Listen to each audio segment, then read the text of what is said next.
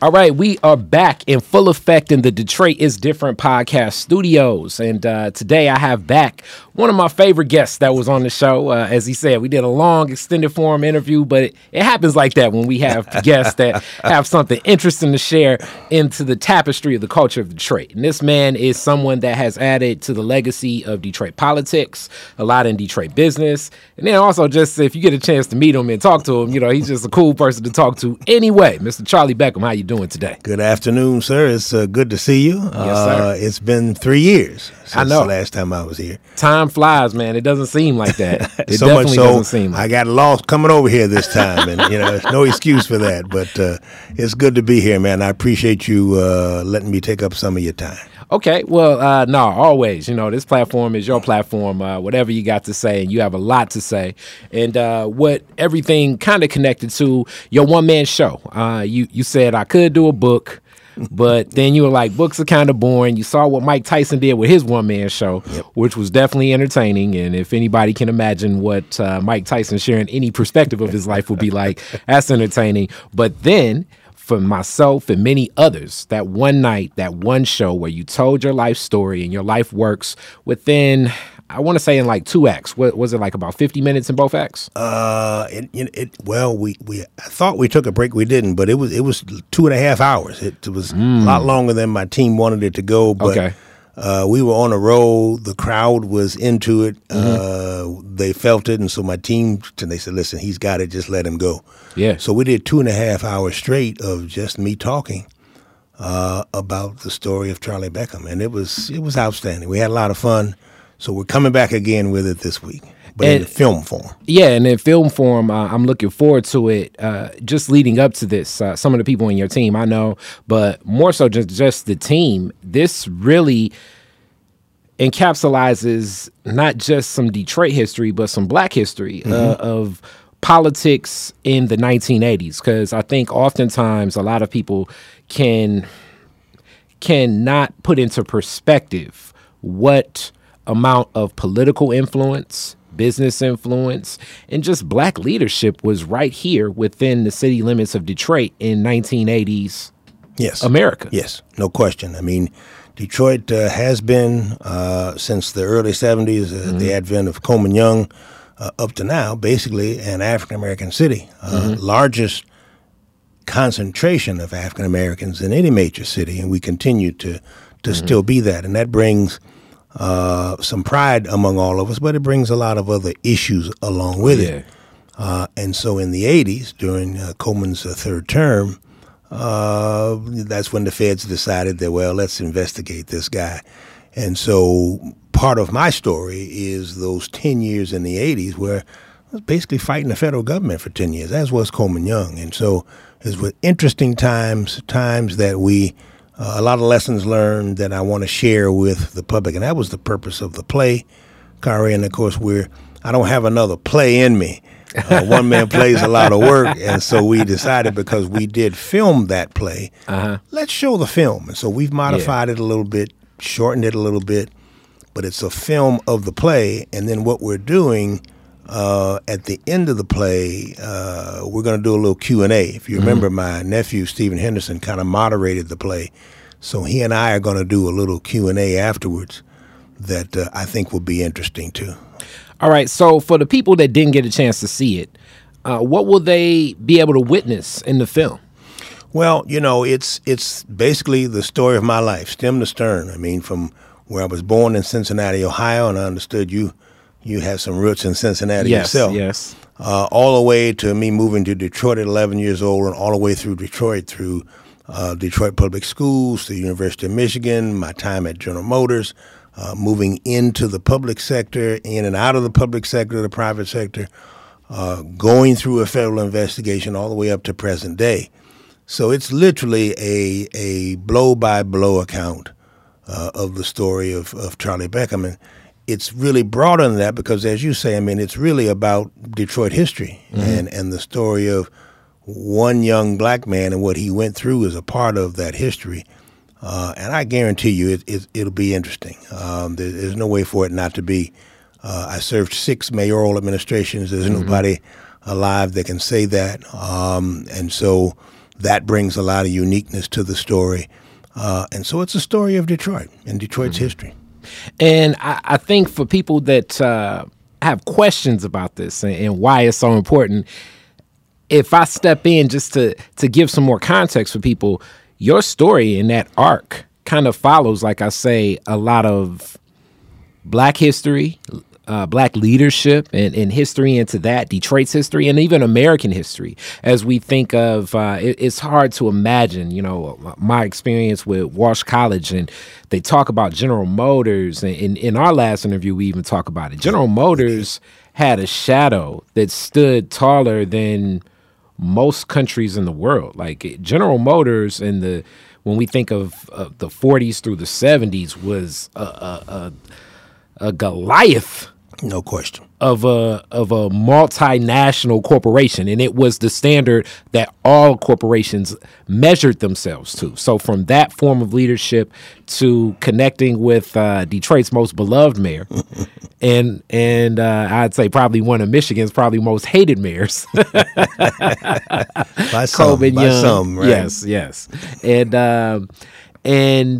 then that journey. And seeing that and witnessing it. So like your story is a vehicle to like really tell a lot of stories of what's been happening in and around Black history of America for what we say post the civil rights era. Yeah, no question. I mean, you just hit it right there with your summary, Khary. I mean, I was blessed because I didn't plan a lot of these turns left and right, but my career and my life's path was interesting. I mean, you're right, Detroit Public Schools, but after that, University of Michigan, one of the best universities in the country, the School of Engineering, one of the best engineering schools coming out of that, getting into General Motors, which, as you know, during the 60s and 70s, you're absolutely right, it was the largest corporation in the world. It was much bigger than an automotive company. I mean, it's one division at Chevrolet, which I did work at for a while, was larger than the whole corporation of Ford.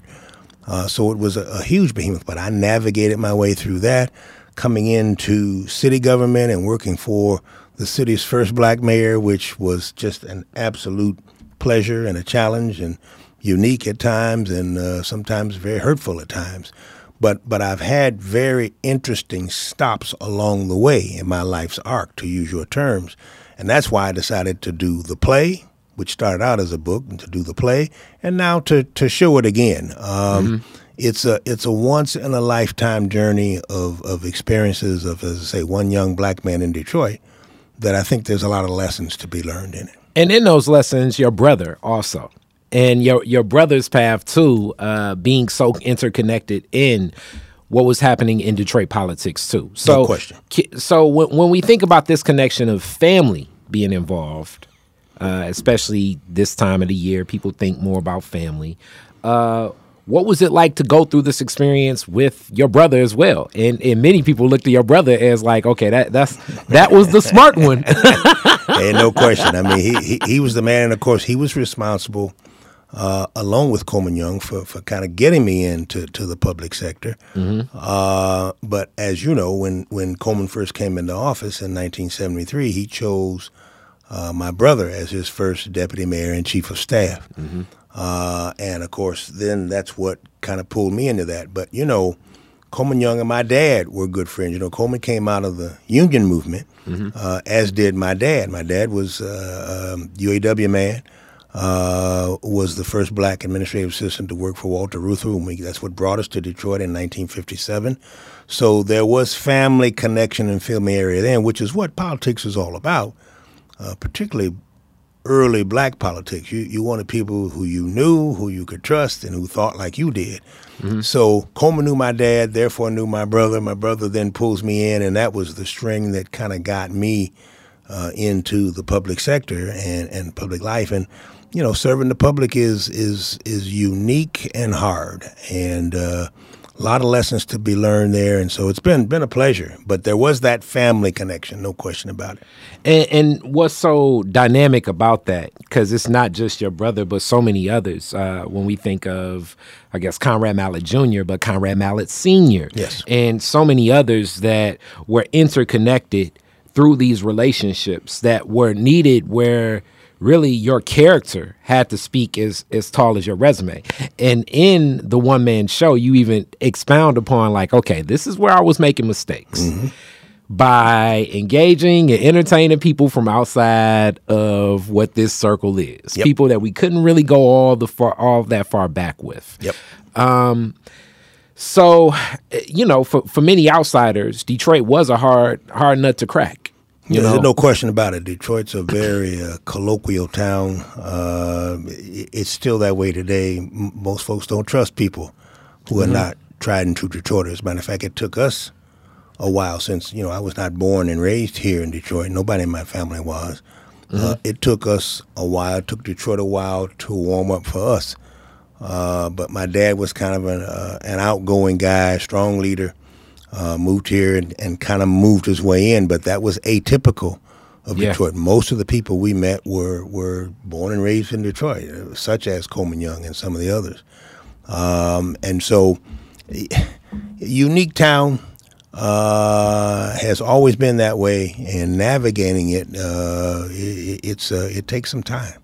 So some of the highlights of the show definitely go into the FBI. Just what you stated is the FBI file on Coleman Young was larger than anything. And that's from the FBI's origins of destructing. And this is a Kari Frazier opinion, that the FBI historically has destructed black organizations and black unity in movements and leadership, going back to Marcus Garvey, on to the civil rights movement and Martin Luther King, which I believe those tapes will be released this year, next year, and Malcolm X and the Nation of Islam, to really anybody, but Coleman Young kind of took that same arc. It was almost like, okay, the Black Panthers, let's switch over right here to what this black guy connected to these unions in Detroit are.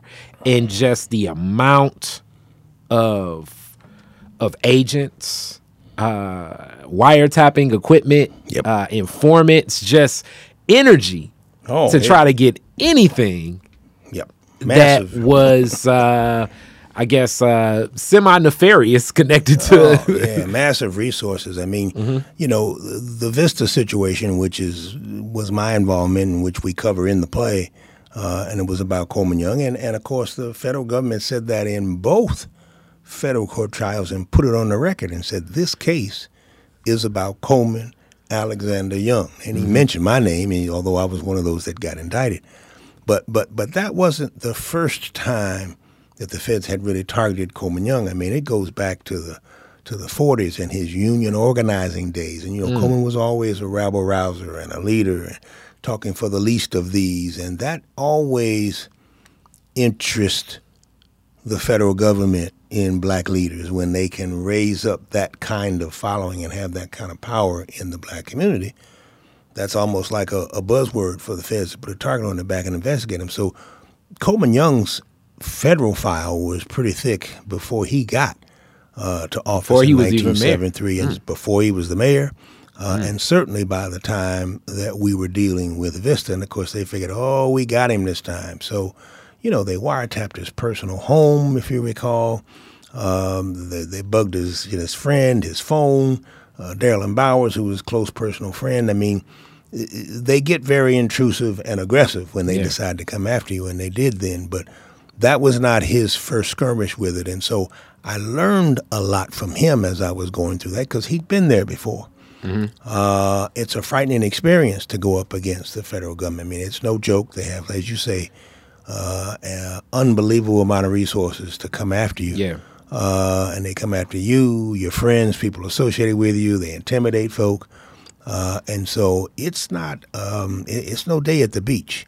But Coleman was not new at it. And so what I want to do with this play, and if we get enough interest in it, we can keep doing it, is to share that experience now with some new young black leaders that are coming up in Detroit. And we've got a good group of those that are coming up. We got 6 new council members coming into play. The feds are still sniffing around. We need to keep talking about how we navigate through that and still serve the public and the citizens of the city of Detroit at the same time. I don't think the I don't think the feds have left investigating leadership in the city of Detroit. And this is just my speculation. I think a lot of it has to do with black leadership. That's a Kari Frazier opinion. But when I think of, let's see, I mean, most of my life. And then this also kind of takes a crack and it kind of hits the character of the voting populace to make it seem as though like all these people are corrupt and all of this, but some of the details and the nuances of the details, the context of it, people miss, because in the headline it's just that's right. Official goes to jail, but the nuances of it are like, I didn't even know that was illegal. You know what I'm saying? That's illegal. Like, right. Okay, right. If you, you know what I'm saying? Like, wow. It's all by design. As I say, they have unlimited resources to tell their story, to present their side of the story. Certainly, part of their tactics are to sway the community a certain way, because those are prospective jurors. If a situation ever gets to trial, the community at large are all prospective jurors, and you want to have their frame of mind in a certain direction. And so they're masters at it. They're good at it. You got to give them credit. They're not always right, but they are good at it. And even with it, I think it's always been one of the toughest points of discussion that I have with a lot of my friends in law enforcement, and in the form of law, is like I say that, America's built on, you're guilty until proven you're innocent until proven guilty. But to me, the whole concept, when you establish a target, you're basically saying this person's guilty. That's right. We got to find something that this person is guilty. Like, I don't know how to, and that's what wrecks my brain. But then the discussion comes like, well, if you don't have things like the FBI, guys like Al Capone will just be beating the system for now until evermore. And then it's like, okay, so is that really is that a flaw in the system? Like, how do you mix and match? Because by establishing a target, we're presumptively saying they're guilty. Oh, there's no question about it. And they know that. I mean, in my case, and we talked about it on the last show when I was here, we talked about it in the play. I mean, during the Vista investigation, if you will, while that was going on, long before they indicted anybody, they ran 62 articles in the newspaper about their version of what Vista was all about. And, of course, it leans towards us targets being guilty. I didn't get a chance to tell my side of that story until we got to the first trial, but by that time you're almost 3 years into an investigation and all of these stories that are out there. So they have a distinct advantage when they go in. So by the time we get to trial, the prospective jurors have read that I took X number of thousands of dollars from Darrell and Bowers and the Vista folks. They've heard that story 62 times before I can say, no, that's not the way that came down, and here's what really happened. So it's an interesting process. I don't know how you fix that, and that's why I say you have to learn how to just navigate it, because you're never going to have as many resources as the federal government has to fight your stuff. I mean, the law says you get your day in court, and I did. I mean, I went through 2 16-week federal court trials. The first trial ended in a hung jury, and that wasn't enough for them. They came back again. No new evidence. They just changed who the defendants were, took the white folks out and left only the black folks in it, and then came back at us again. I mean, it was a brilliant tactic, and it worked for them the second time, because then I was found guilty. So they have immense resources. They are good at what they do. And it's a pretty tough system. So you have to figure out how to live with it, deal with it, navigate it, be cautious, be careful, and be diligent, particularly if you choose the avocation of public service. Now, in that same world, that just definitely leads us to who's in office now, new people in city council and everything. You speak a little bit about the relationship with your lawyer in this position. From the One Man Show, but let's talk a little bit about expanding that. So I'm new and I'm in office. what type of attorney do I have just as counsel for advice on things? Because, the city charter, the city code, it's people in office. We did a series of videos, and it's like, wow, this is interesting. Like, I didn't know all of this. It's things you may not just be aware of where you're operating outside of the auspices of your office or your position, and you just don't know. So who do you rely on? Do you rely on the public counsel that's there? Do you get your own? Like, what should I do? Yeah, and it's tough. And, good lawyers, of course, Kari, are not cheap, as you know. You got that right. And so most politicians, particularly at the city council level, don't have that kind of money, in their budget. So you're right, they have to rely on the city attorney, if you will, for those things. And that's, in the case of city council, if you look at city government, the city attorney basically works for the administration, the executive branch, not the legislative branch. Okay, so they really can't do any research for you and such. And so what council did some years ago, they created an office that called Office of Research and Development that was always personed by an attorney. And so that's city council's attorney. And so, if they're smart, they'll get somebody who's really versed in municipal law with a minor, if you will, in criminal law that keeps everybody advised and straight and what to do and what not to do. That hasn't happened. That's not the case. But those are the kinds of things that we want to talk about for the future leaders coming down the road, to be more prepared for these things that are going on and be more wise, if you will, on what you can and can't do and what you should and shouldn't do, and doing things that just may be innocent in your mind but may be viewed by somebody else as not so innocent. Yeah. And so that's what I mean by being careful, being cautious, and then be focused on the issue of serving the public. We're drifting away now, and not just at this level, but in every level of government, even the national level, of people in public service that are more interested in serving themselves than the public.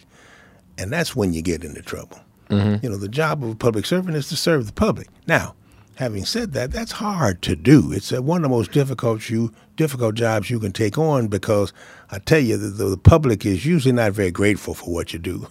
Hilarious. They complaining all the time and fussing. They're never really happy.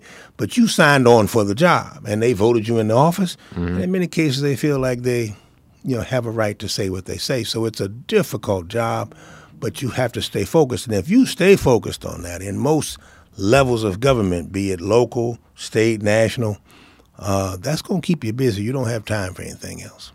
And it's unique, though, in that space, just because things can be alluring. The information, the people that can get access to you can be alluring.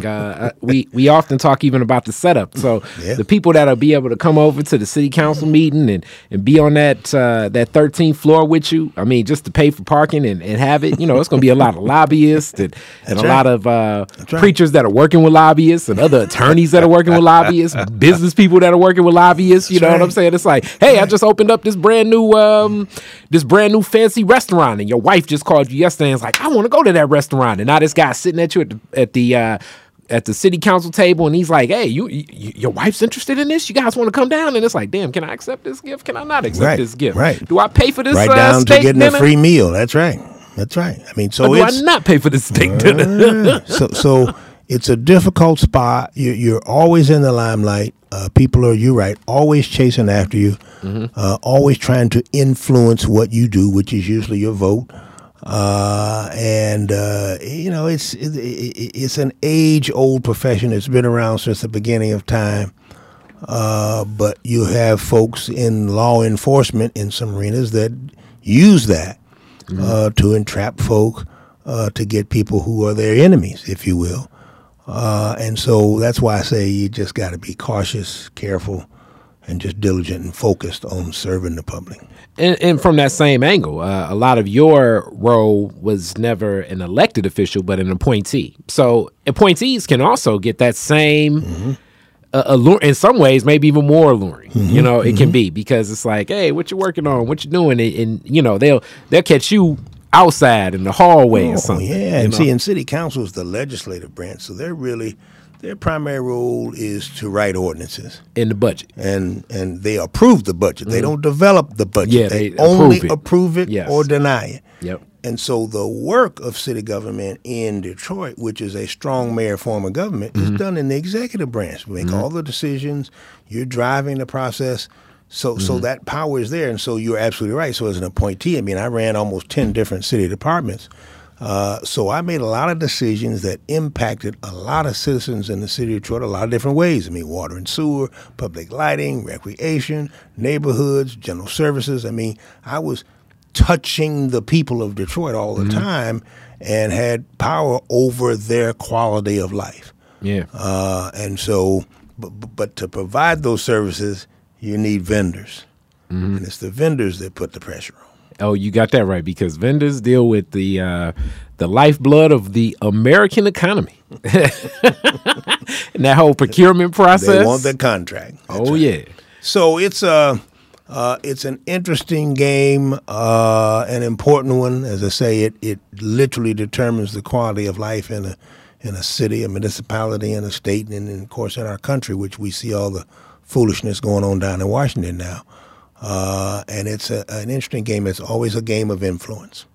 Always a game of influence. So within that influence, they're also going to get real life is going on during this too. So you also give some perspective on that too. Like I found it as we're wrapping this interview, I do like the fact that you gave that perspective, because sometimes, you hear some of these stories and people will focus so much on like the works they're doing and not say, well, like, I had a kid during this time. I was married during this time. My mom had to move in with us during this time, which adds other layers to the work. No question. No question. I mean, all public officials are human beings.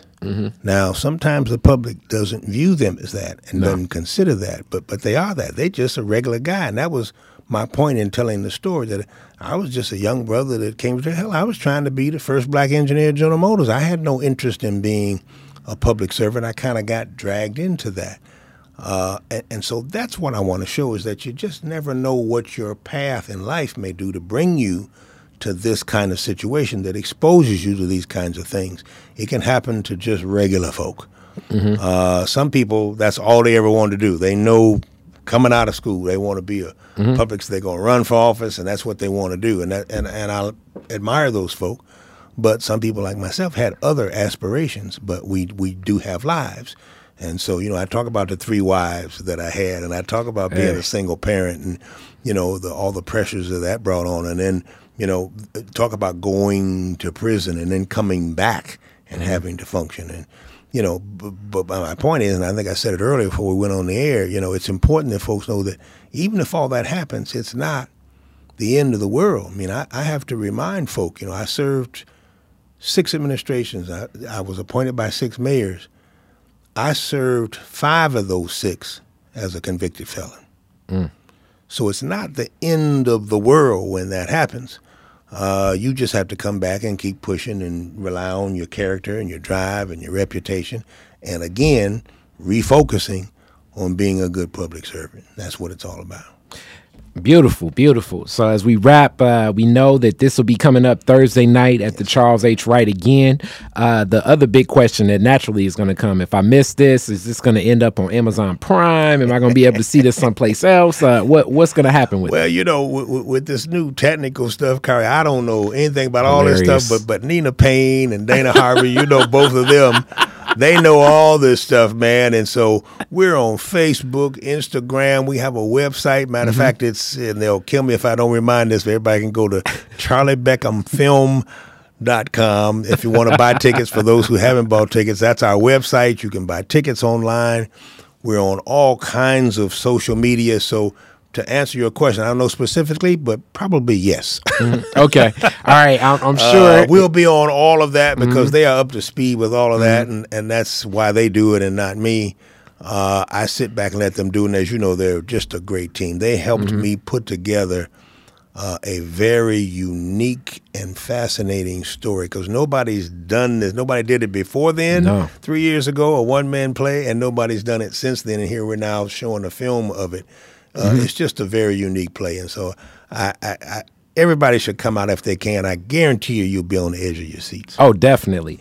And the other point about this, just what have you been doing since then? We're going to wrap with that. What have you been doing since then? 3 years? You enjoying retirement, or are you about to get dragged into, I'm going to look up and see, like, wow, look at that, President Biden and Charlie Becker. I'm trying to stay retired. I enjoy it. This was almost 50 years of between General Motors and the city administration, 6 mayors.